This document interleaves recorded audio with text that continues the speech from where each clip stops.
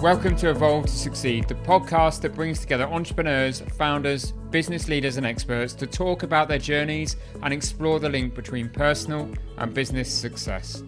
I'm your host, Warren Munson, founder of Evolve, a coaching, training and development company focused on enabling business and personal success and creating a community of like-minded individuals. Whether that be through our peer groups, one-to-one coaching, our training and development programs for you and your teams, or through our content and events, our mission is to get the best out of each individual and inspire them to be better both in life and in business. If you want to learn more about Evolve, including our beautiful co-working space in Ashley Cross in Poole, then please go to evolvemembers.com, where you'll find great content, insights, details of all of our services, and also information on our forthcoming events. For now though, let's get on with the show.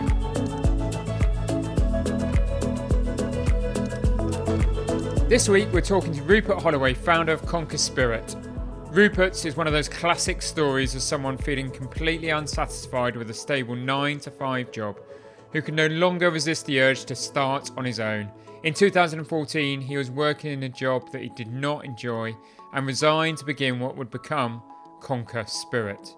He's a great believer in confronting fear and using it to achieve your dreams, and he has a lot to say about the nature of work, purpose, and our perceptions around financial security and success. Rupert is a determined and thoughtful individual who I've been wanting to get on this podcast for a while. Last week, I finally managed to get him to sit down with me and talk about his wonderful journey. I do hope you enjoy. Rupert, welcome to the Evolve to Succeed podcast. Thank you for having me, Warren. So Rupert, you and I have got to know each other a bit over the years since you started Conquer Spirit. Yeah. And therefore really keen to have you on the podcast, understand a bit of your journey and a bit of your story, but also some of those fundamental principles and values that you have and opinions that you've formed about business and being a startup and growing through that startup process to being an established business. So hopefully then we can have that as the course and focus of our conversation today. That sounds good to me. But I suppose we should start from the beginning, shouldn't we? And that question that I think you're probably always asked is about how do you go from being, and these are your words, I think, an uninspired, a bored, miserable. Well, I'll add that one in. So an uninspired, bored, miserable chartered quantity surveyor to starting a gin and spirit business. It's a good question. It's a little while ago now, so you tend to get bogged down with running the business day to day. But it's nice to think back to it. I think it just boiled down to the fact that I've always been quite ambitious, and that was through school. That was a drive to get qualified and go to uni. And I did a biology degree, and although I got halfway through my biology degree and realised it wasn't for me, but stuck it out, got a 2-1. Went back to uni to do the construction stuff, so there's always a kind of like drive, and I basically got out the other side of qualifying as a quantity surveyor, which is a big effort. It's like an exam once you're in employment, and I've done 7 years I think as a chartered surveyor. I remember getting qualifying and just seeing no further targets that made me remotely happy. Do you know what I mean? Like no further like milestones in the career. Everyone who was like more senior than me got more and more miserable. So like the thought of becoming I was senior, but like going on to like, I don't know, director or whatever, I just couldn't see my life there in that role, and it just didn't make me happy. And I've always had quite a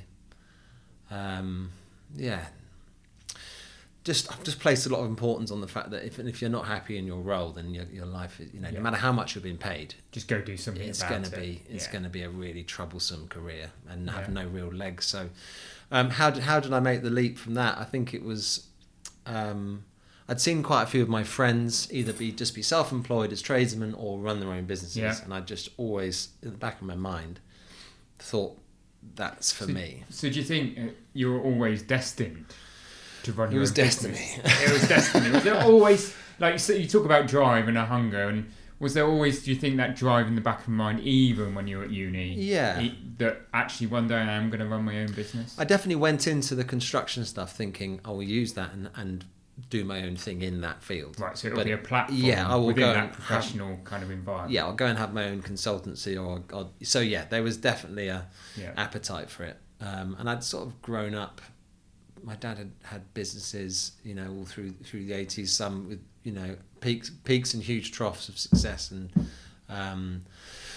I'd seen my other families and friends have businesses, and I think it just always really intrigued me, and it just thought, yeah, do you know what, that building something that you can call your own, yeah, and also, you know, let's be frank, like the rewards of that as well always appeal to me. So I grew up, perceived rewards. Yeah, exactly. So, you know, Yeah. people who own their business tend to, you know, drive nice cars and have nice big houses. Yeah. So as a kid, I remember, because we were quite a poor family, so I remember thinking, oh, that looks good. Yeah.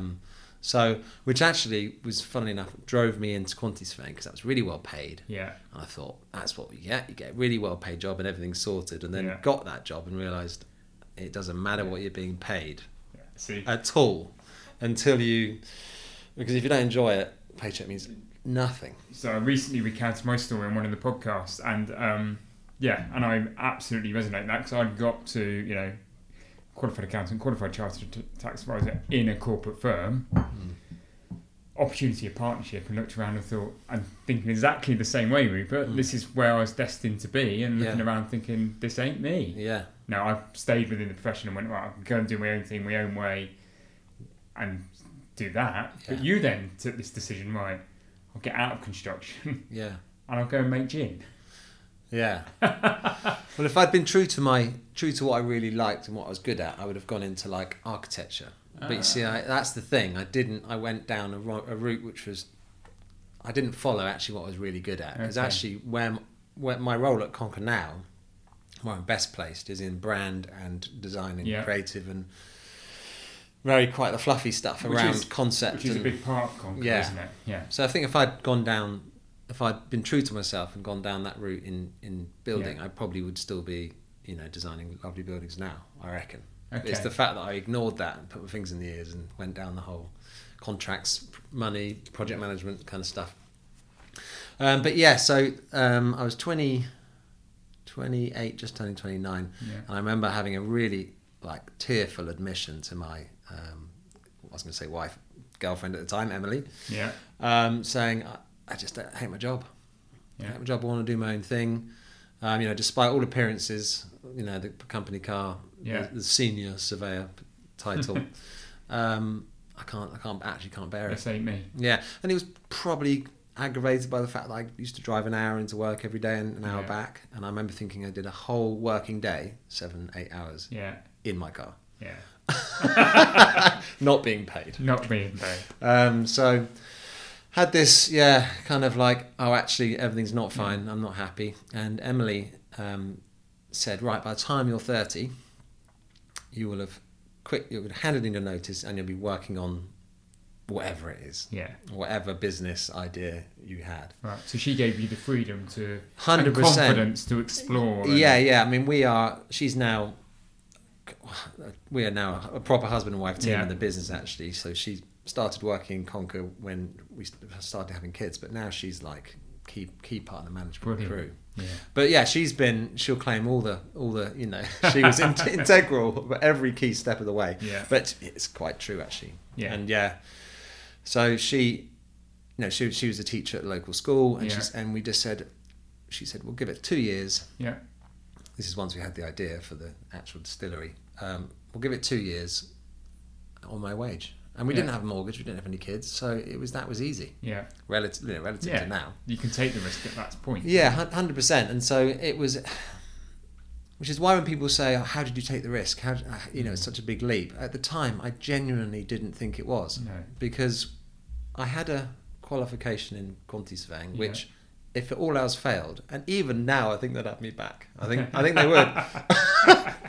Only just. I'd do the T's. Are you employable? Yeah, well, no, I don't think I am. But and I would be miserable as sin. Yeah. But I still think, I've got, those skills. You've got that security. There's something there that would certainly in the first 2 or 3 years of Conquer, I was MRICS, qualified, and I could have stepped back into it. So the reality is, when you actually take out all the emotion of like the risk and taking a leap and admitting to everyone that the career you've been pursuing for 10 years is a failure, invert commas.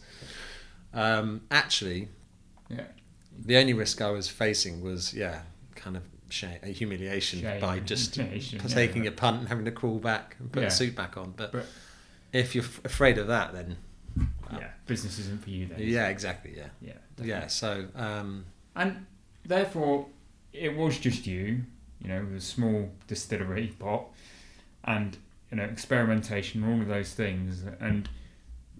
But what advice would you give to somebody starting a business that you've got grand ideas for, but you're doing it you're bootstrapping it yeah, on a real shoestring? yeah. So what are some of those lessons that you think that you learned going through that process that would be of value to others, Rupert? Yeah, so I did not have any money. I didn't have a trust fund. I didn't have No.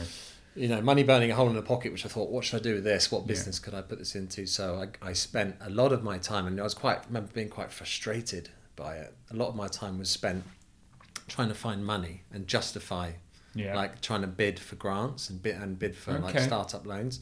So that forced my hand to write a business plan, do the forecasts. Yeah. But you know what? When people, so I'm a big believer that it's better to start with nothing than to start with 100k in your pocket. Yeah. Because when you've got 100k in your pocket, you've got nothing to prove to anyone. No. You convince yourself you've got a great idea and you go start spending. Yeah. Whereas when you've got no money, you've got to demonstrate and convince others that your business case is viable. Yeah.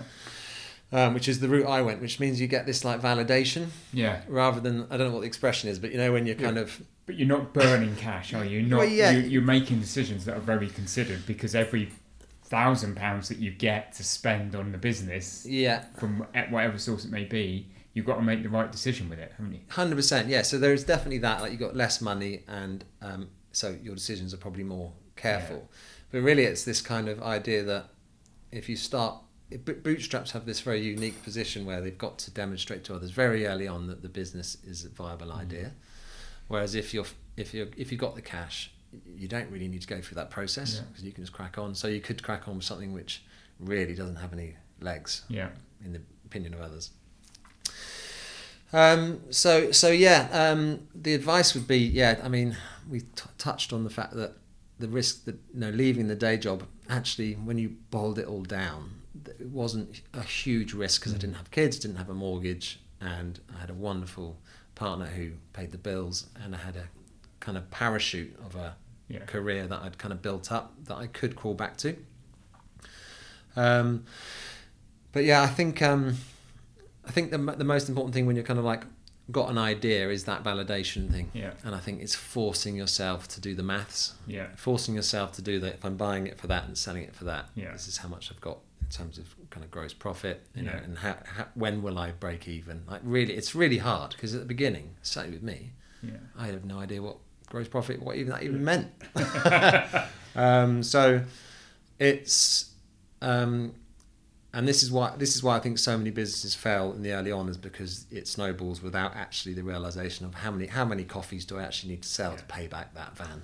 The fundamentals aren't there. It turns out a lot. Yeah. So it's that the fundamentals aren't there, and there's not an understanding of the business model and the financial model that sort of supports the day-to-day operations. Yeah, and that to people who aren't in business or running their own business, that sentence you just said there would be like quite intimidating. Business model, financial model, but it's not. No, I agree. Yeah. It's really not. It's so simple, and that was one of the things I learned really on, is that running your own business can feel like a kind of you've got to learn it at uni, or inherit it, or you got it's like a bit of a boys' club. It just feels a little bit like, well, how do I get into that? It's got mystique around it. Whereas unnecessarily. It has, yeah. Whereas actually, the best businesses, you hear these like great entrepreneurial stories. People, they start with a market stall selling something for £1, and they bought it for 50p, and that's it. Yeah. That's the business case. Yeah. Isn't it? People want True. it. People want it. You've got it. Yeah. Demands there. There's a profit. Yeah. And it really is as simple as that. As long as you understand that you're making a profit. Yeah. Yeah. So, and then if those are in place, then it can be a bootstrap, because you can just very gradually, organically grow. And that's what we did. I started on a 30-litre pot still. Right. which could make like 60 bottles. Okay. You know. Yeah. And then when I could afford 2 30-litre stills, we did. Got 2 of them. And then we got 2 60-litre stills, which, you know, doubled it, tripled it again, whatever.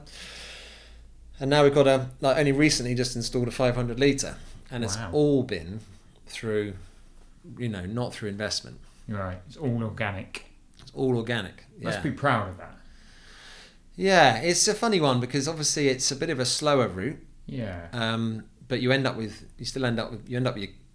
given away too much equity. Yeah. By selling shares to raise money. And it's the ultimate validation of the business case. Definitely. That it's growing organically. It's growing organically. You'll be able to reinvest back in. And you learn so much from that because obviously to do that you've got to be profitable. So is there anything from that kind of aspect that you'd do differently when you reflect on the 7-8 years since that nightly moment of I've got to get out? It would have been tempting to raise some serious cash. Right. In the first 3 years or so. So once you'd proven the product, once it was, because if you start, you know, if you look for money when it's in a concept, you give away half your business, and it would be so hard to even find anyone. I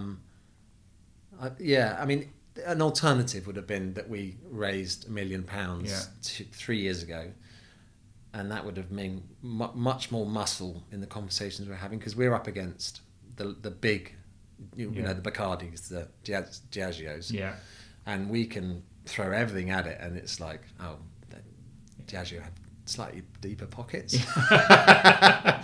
And this is for like marketing or listing. You know, listings with supermarkets cost a lot of money because you've got to support it with promotions and marketing and stuff. So that would help having lots more money in your back pocket. But then again, in the same breath, with the business being what's the rush? Today. Yeah. And what's the rush? Like there's a lot of emphasis on growth, scale, exit.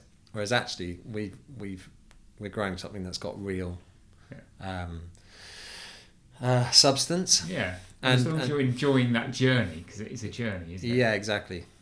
Yeah. Yeah, that's a big part of it. There's a lot of focus on exits, and actually, if you and I get asked it a lot, as you can imagine, because people think that's the popular. It's an assumption that that's where you're going. Yeah, exactly. And I just say, well, if you're working towards an exit, you're going to be seriously disappointed because it'll either not come or you'll spend the next 20 years just waiting and like enjoying the moment.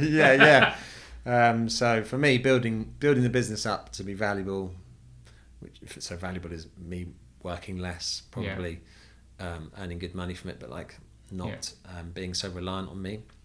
They're the same thing. Yeah, this is the philosophy. I talk to a lot of clients about it. The philosophy is exactly the same. Create a great business that's independent of you, and then someone will want to buy it. That has an exit value. Yeah, exactly. Focus on the money, focus on the exit, and you forget all of these things you need to do to create a great business, and you never achieve. Yeah. Or you don't achieve the exit you should. Yeah, exactly.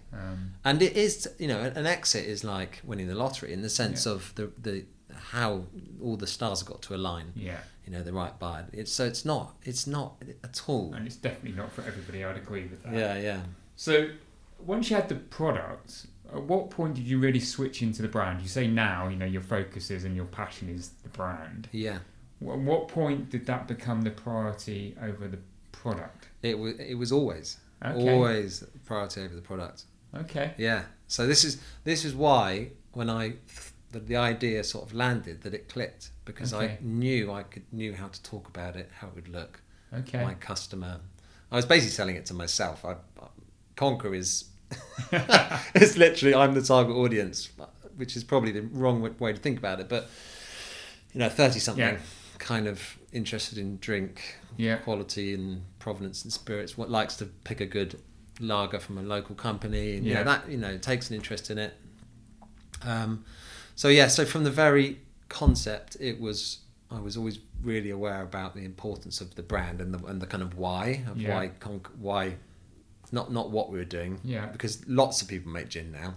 So the brand and the why and what we stand for is the key thing. Again, I suppose I'd ask you some lessons or tips or sound bites maybe around what I think Conquer has is this great tone of voice, this great this great personality about the brand, and it resonates, in the market. So how did you go about creating that tone of voice and that brand identity?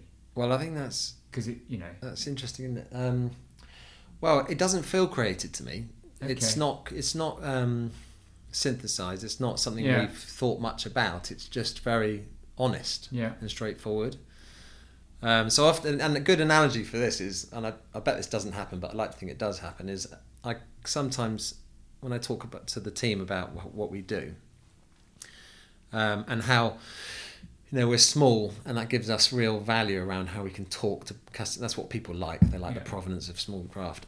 What I like to think of is a Diageo or Bacardi board meeting. Yeah.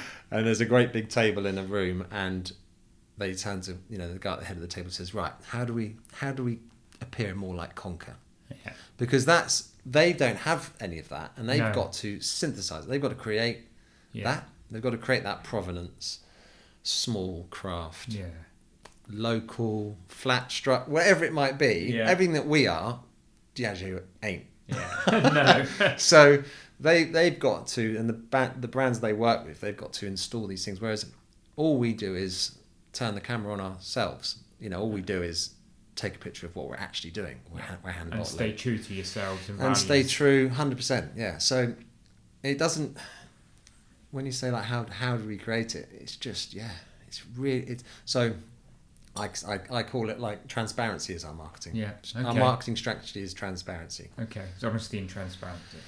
Yeah, because unlike Diageo, we've got nothing to hide. Yeah. God, they're never gonna be interested in us after us. But any big spirits brand. Good job you're not after an exit. Yeah. Any big, but they haven't got anything to hide. But in terms of like why people buy into craft spirits, Conker is like the personification of all those things, isn't it? Yeah, get that. So we've just, I suppose, like I said, but the brand that I've always been aware of that from the outset. It hasn't been about making gin as such. It's been about sort of creating this why people can be interested in, buy into. Okay. But it's just so the first bit of marketing I ever did was for Conker was start the Facebook page. Yeah. And I did a post that said, I've left my day job. Yeah. I'm setting up Dorset's first gin distillery. Yeah. Follow me. That's it. And so that's the ultimate example. It's been about that journey since. And that's what people buy into, yeah. So has it frustrated you? I suppose it's the same in the beer world, isn't it? But all of these big distilleries and drinks companies have got into sort of craft beer, craft gin, craft spirits, and they're nothing but, like I grumble in created. private. You grumble in private, yeah. I grumble in private when the multi-billion beer craft beer brands launch craft spirits and market them as such, because it's, I mean, what the definition of craft is really broad. So obviously you can't use that word. I don't mean that. No. I just mean that the market's so flooded with what are really, if you dissect them and compare them to the small distilleries, they really aren't. So, but you can't publicly or as a brand start waving around a kind of. It's just frustrate me. It is frustrating. You and others are trying to create your space, aren't you, in that market? And then you don't get the opportunity necessarily to create your space. Yeah. Because others would like to checkbooks, but perhaps that's just the world and competition. It's just our job. It's just our job in Conker to show people that, and we've got another word. We've coined this genuine craft. Okay. So genuine craft is, there's lots of craft, and then there's genuine craft. Okay, that's how you've done it. Right. So genuine craft basically means that we're the real deal, and it's our job to show people that. Yeah. Through how we market ourselves. The word small batch gets put around a lot. Yeah. That doesn't mean anything. It can't be quantified, but big worldwide spirits brand will use the word small batch. Yeah. And so will the lady on the corner making 10 bottles of gin a week. week. Small batch. So. Yeah. But then, in the same breath, like the consumer is getting more and more canny. Yeah. And they're getting more and more educated about it as well. Yeah. So I'd like to think that, since the gin revolution thing 10 years ago, Yeah. it really quite an ignorant consumer, because Yeah. it was totally new, and now everyone's Yeah. been trained up in gin and understands it and sees the brands for what they are and stuff. So yeah, that's just our job to. Going back a bit to your journeys, what was your first kind of punch the air moment, that moment of joy that you had in the business, do you think? What was the first moment when you really thought, this is going to work? Well, I mean, our the sales in the first year completely outstripped expectations. Right. So the whole business plan was based on very modest revenue. So that's going back to testing the business. It was literally a case of, if it replaces my wage, I'm happy. Yeah. If in 3 years I'm employed by Conquer, yeah, fine, job done, because I'm not a surveyor anymore. It turned out that we spent a whole year before I could sell anything. So I left my day job, and it was a whole year before I could sell the first bottle. Okay. So in that time, we built up so much following that we went to food festivals and just gave samples away. Went to bars and restaurants and top hotels, and they were just saying, right, when can we have it? Yeah. So by the time I could sell the first bottle in April 15, I mean, there weren't enough bottles. So we spent the first 2-3 years just chasing our tails. Wow. So that in simplest terms, it was this is, we're on the journey. Yeah. And we got Waitrose listings quite quickly, M&S listings. A few really great wins. So for anybody in the food and beverage industry to get a listing with the likes of Waitrose and M&S is seen as a pinnacle, isn't 100%, it? 100%, yeah. So thoughts on, hints, tips on how you went about achieving that? Well, I actually think we're pretty rare, and when I speak to most people about getting Waitrose listings, they are pitching, they're going in, they are, which is where we are now. We're at that stage now when we're trying to get new listings or get national with our listings. It's long conversation with buyers, pitching. Right. At the time, they were like, we need a Dorset gin. Who's the Dorset gin? And we just were the Dorset gin. So it just, I mean, if I'm honest, it just landed serendipity on our laps. That moment in time, Yeah, which is just a function of the fact that our business was taking advantage of this gap in the market, Dorset, that regional space, but also the kind of growing market. So there was a huge appetite in the likes of Waitrose. So, but that put us in a false sense of security. By year 4 and year 5, the appetite and the market got very busy. Yeah. And so the first 2 or 3 years of Conquer, our sales department, well, there wasn't one. It was simply doing events, and marketing, doing social stuff. And I suppose I hadn't really thought about that, but you're in that relatively short journey you've had since 2013. You've gone from a market that was immature to a market that's absolutely mature, saturated. Yeah. How's your marketing approach changed as a result of that, or how's the business model changed as a result of that? Yeah, it's completely changed. Yeah. So year 3, we suddenly realised, so sales just don't come flying through the door forever. So just exponential growth isn't just what is set in stone for me. Yeah. So we had the stark realisation that we had to build a sales team, kind of diversify the portfolio a little bit, and actively seek distribution beyond our kind of reach. Yeah. Because there's only so far geographically a Dorset gin, the novelty of a Dorset gin carries, and that was where that first 3 years took us. We went to every pub and out to Devon and Cornwall and certain places above, but generally to get that further reach, you have to actively get in front of people. So we built a sales team. We got in. We've dabbled with sort of sales agency type people. Okay. We now work with what's called a distributor in the UK, which is an agency that they look after a number of brands. Yeah. So the spirits world have distributors who have portfolios of brands they Okay. look after, and then they have the big conversations with the supermarkets Yeah. or the big pub groups, which we just wouldn't even get in front of. Okay. Or if we did, we wouldn't know the lingo. Is there a good pro quo there? You've got their knowledge, their experience, their black book that opens the doors, Yeah. but your brand that has this values and integrity behind it. So I suppose, how do you overcome this kind of positioning that you have, but actually being represented by a distributor? Well, we're the brand guardians, so it's Okay. our job to be the brand marketeers Yeah. and do that job.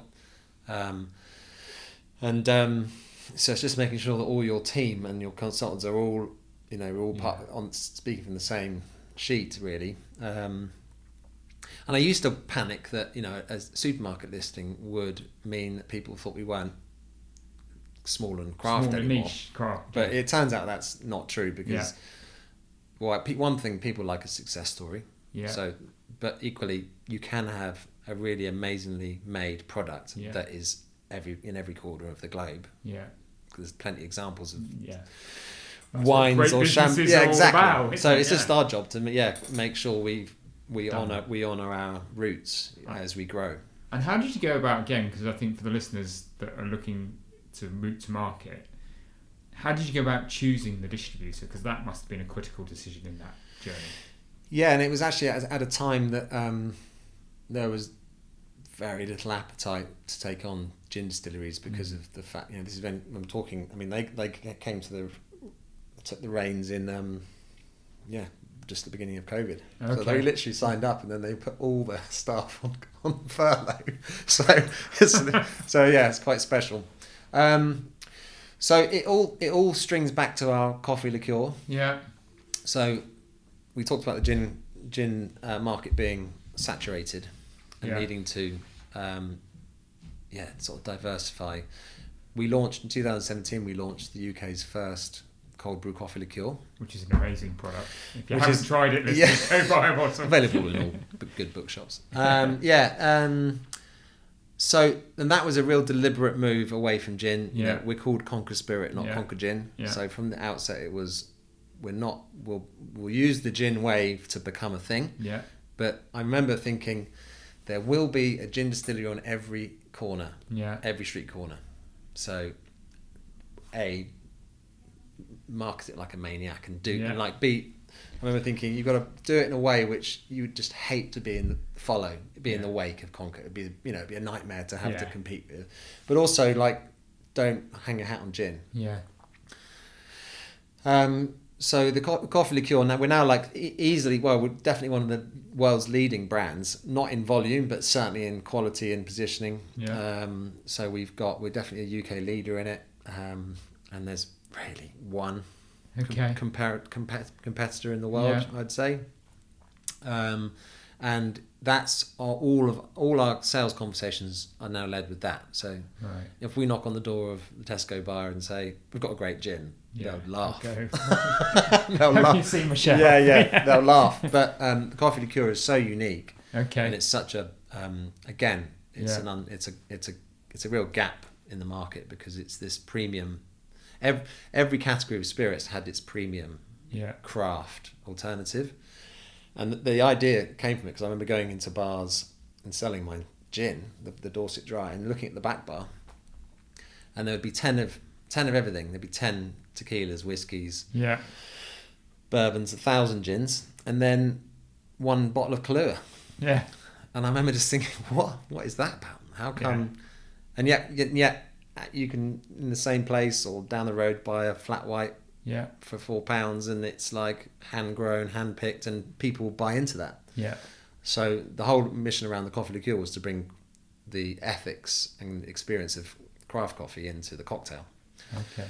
Which, going back to the distributor thing, they found us because they wanted to represent us for the coffee liqueur. Okay. Because they saw the opportunity. Right. That was it. That was the. Which, if we hadn't have launched the coffee, there's no way in hell anyone would have approached us because there's gins a very challenging market, and most distributors have a portfolio of gins.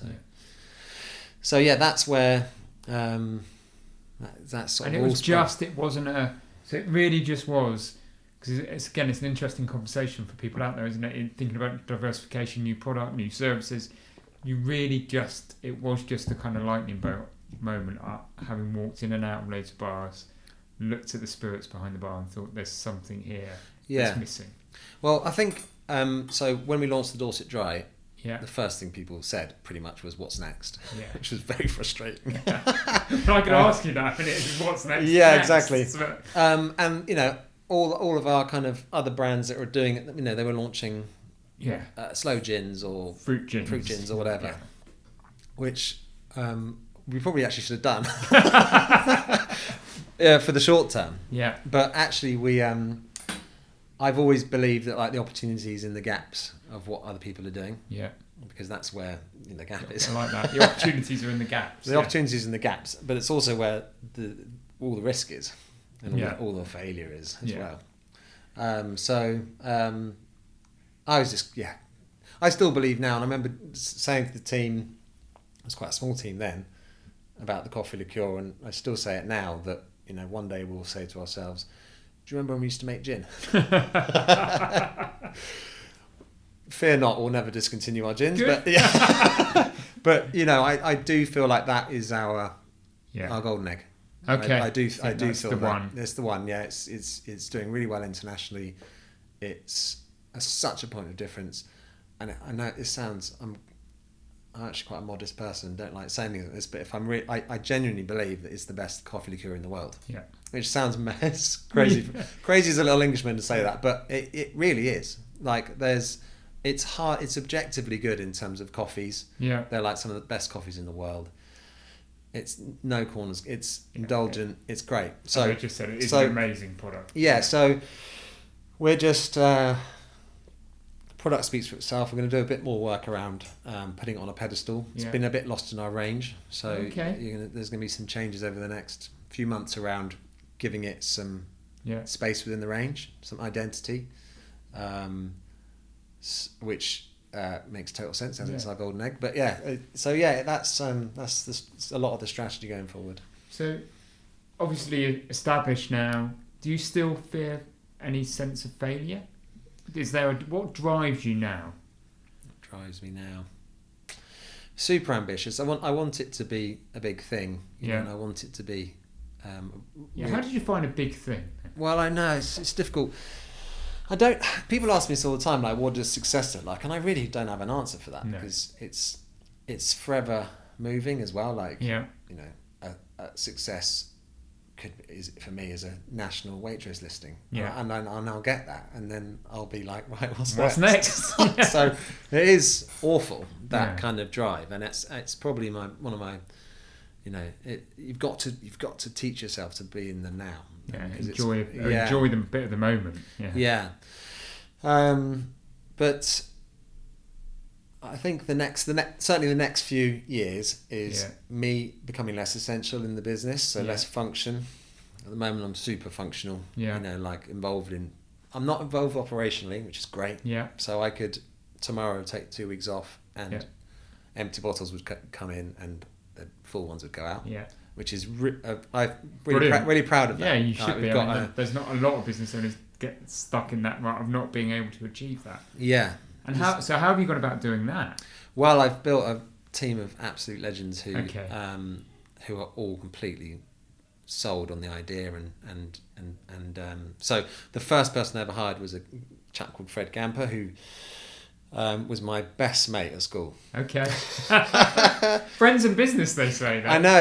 I know, but we're quite, we're very different. We get along amazingly, but we're also very differently. So I'm the kind of creative, the person who should be at the kind of helm of a business like Conquer, and he's the sort of person who should be on the operational manufacturing, looking after 100%.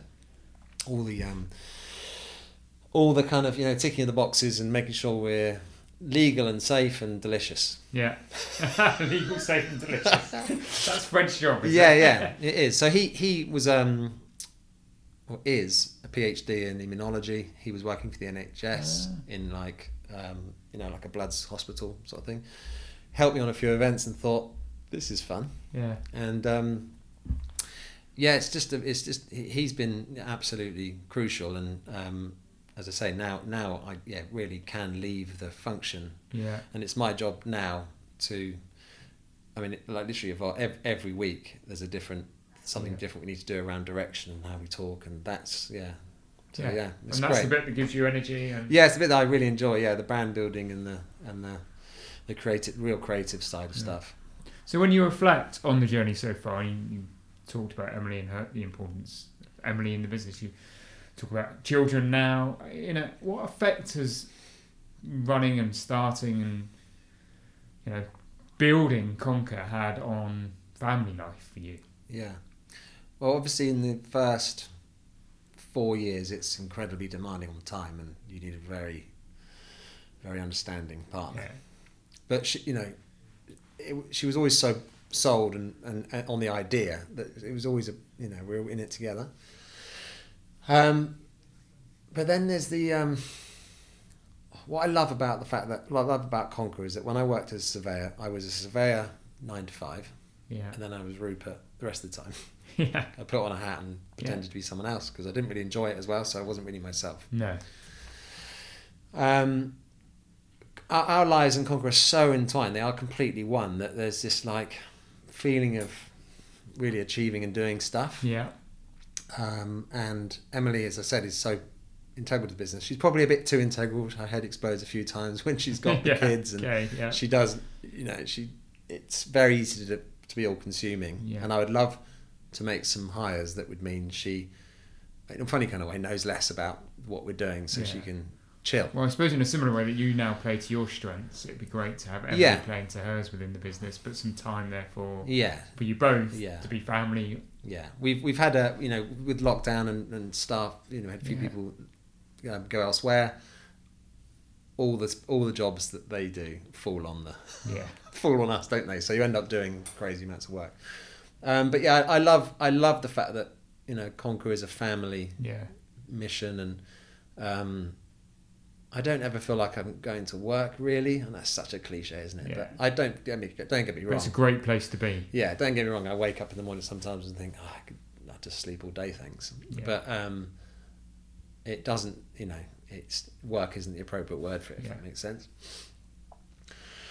And fingers crossed, it's going to be transforming for the family. It already has been in terms of the things we've done, and but it's very exciting. You think you change your perspective and you think quite big and think, maybe one day I'll be able to do this. Yeah, definitely. But I just want to I think my mission would be to just become less. Go down to 4 days, work from home a couple of days. Yeah, exactly. But that's every business leader's dream. Hey? I'm 17 years in and I'm still hoping that's the outcome. Yeah. We normally wrap up the podcast by saying, what's the definition of success? But we've touched on that, and you said everybody asks you that, so I'm not going to ask you that. But I suppose what I'm going to ask you then, having gone through this journey, having reflected on your journey to that point of starting Conquer, what do you think are your most important principles, both in business and in life? Yeah, not a big question. No, we're not going to end on a biggie. Well, you've got to be happy in what you do, otherwise you're screwed. Yeah. It is like, I've got three young girls. When they ask me, or when they're talking about what they're going to do, I'm going to be like, whatever makes you happy. Yeah. I don't care what you do. Yeah. Because life's short and long and miserable if you're not doing what you love. But not only will you enjoy it, you're much better at doing stuff that you love. Yeah. You will make more money doing the stuff you love. Yeah.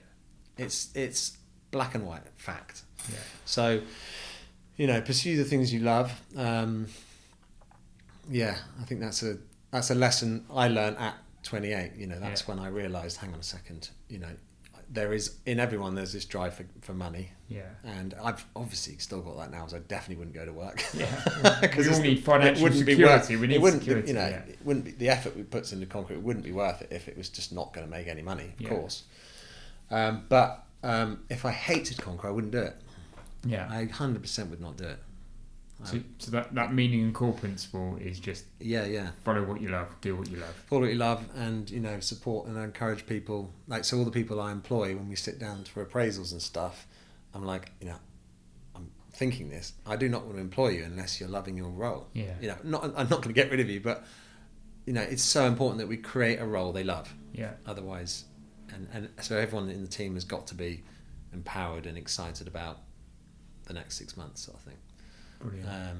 That's a great philosophy. I can get it from the owner's perspective, but I don't think I'd ever quite. I talk about play to strengths. Yeah. Want to play to everybody's strengths because generally that's when they're happy. Yeah. But actually, you need your team to love what they do. Yeah. So me being able to go, I mean, I literally could go for a 2-week holiday tomorrow. I never would, and I won't, and I don't. But and everything would happen. Christmas would happen, because. Not just because we've got all the people in place, but because they actually really do want to be there. Yeah. I like to think, and they've all got that. They're all sold on the concept and building it with me. So fantastic. Yeah. So Rupert, if people want to know more about you, more about Concur, find out more about the gin and the wonderful coffee liqueur, where can they go? Yeah, of course. Our website, we're going to have a new website soon, which will be even better. But head to our website, pick up the phone, write us an email. Yeah, for sure. Or just head into Waitrose and just buy a bottle of Dorset Dry. Yeah, go grab a bottle. And then go to the website. Yeah. Brilliant. Thank you, Rupert. Thank you for being a great guest on the Pleasure. Evolve to Thank Succeed you so podcast. Much. Cheers, Warren.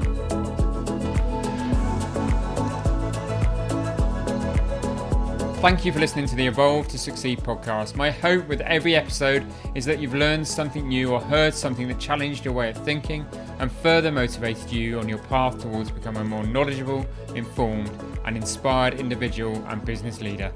If you enjoyed this episode, then please help us by rating, reviewing and subscribing.